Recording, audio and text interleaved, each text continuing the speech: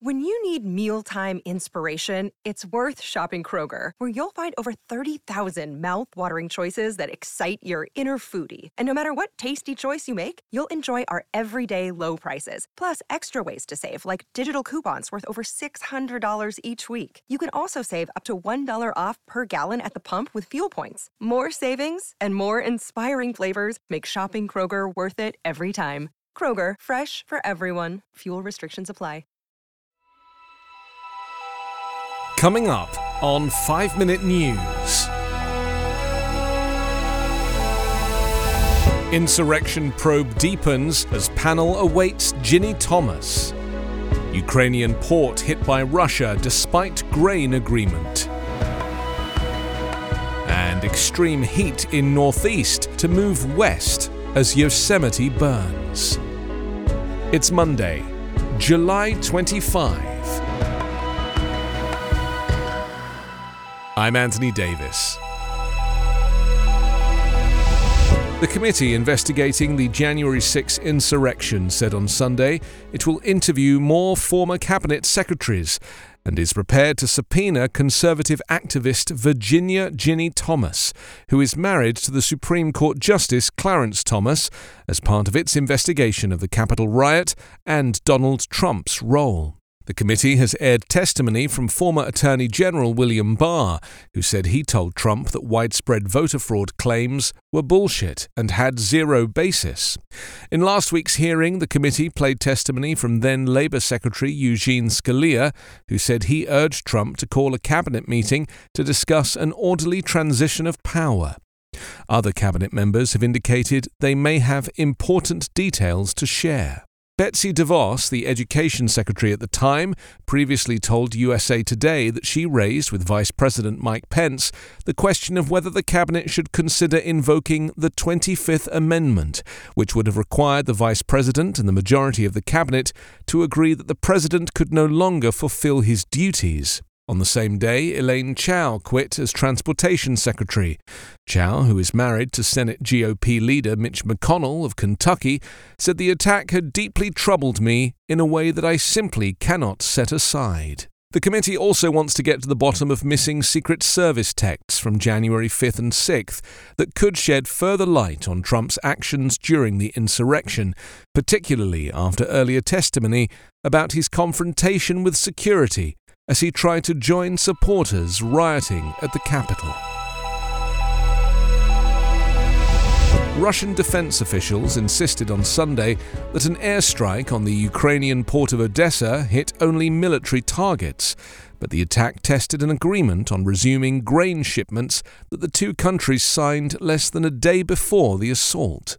Long-range missiles destroyed a docked Ukrainian warship and a warehouse holding Harpoon anti-ship missiles supplied by the US, the Defense Ministry spokesman said at a daily briefing. Speaking late on Saturday in his nightly televised address, Ukrainian President Volodymyr Zelensky said the attack on Odessa destroyed the very possibility of dialogue with Russia.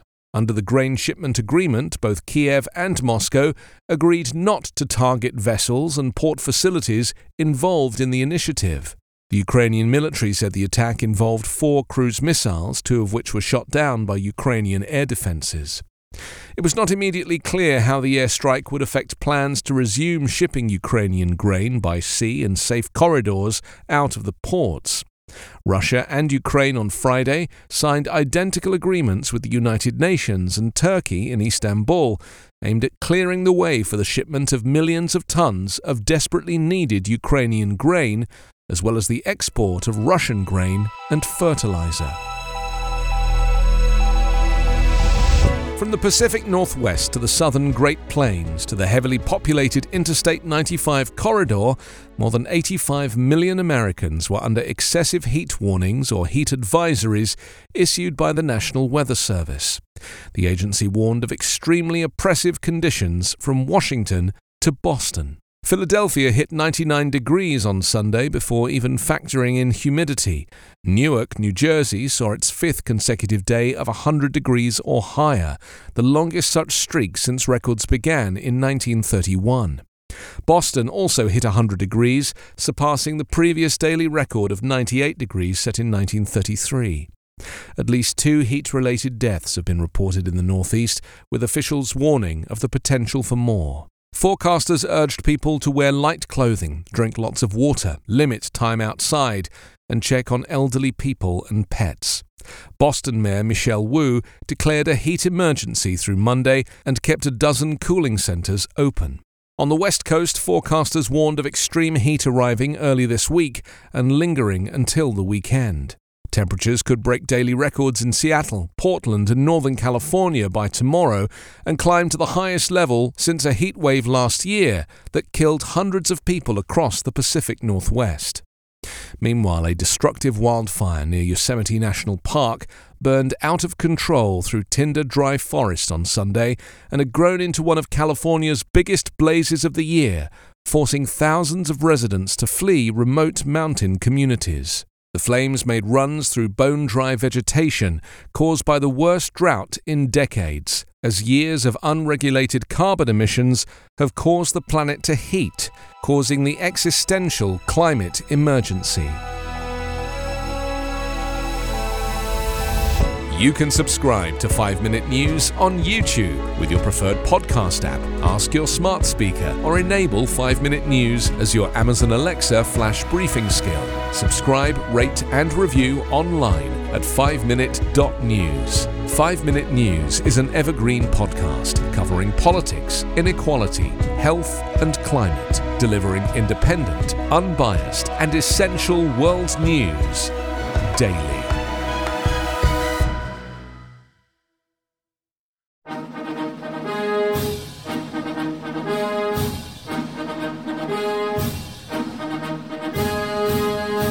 We often hear about the individuals who took the oath of office to become the chief executive. But what about the other people who play a role in each administration, or the events that may not be as well known, but that contribute to the reshaping of the office of the American presidency?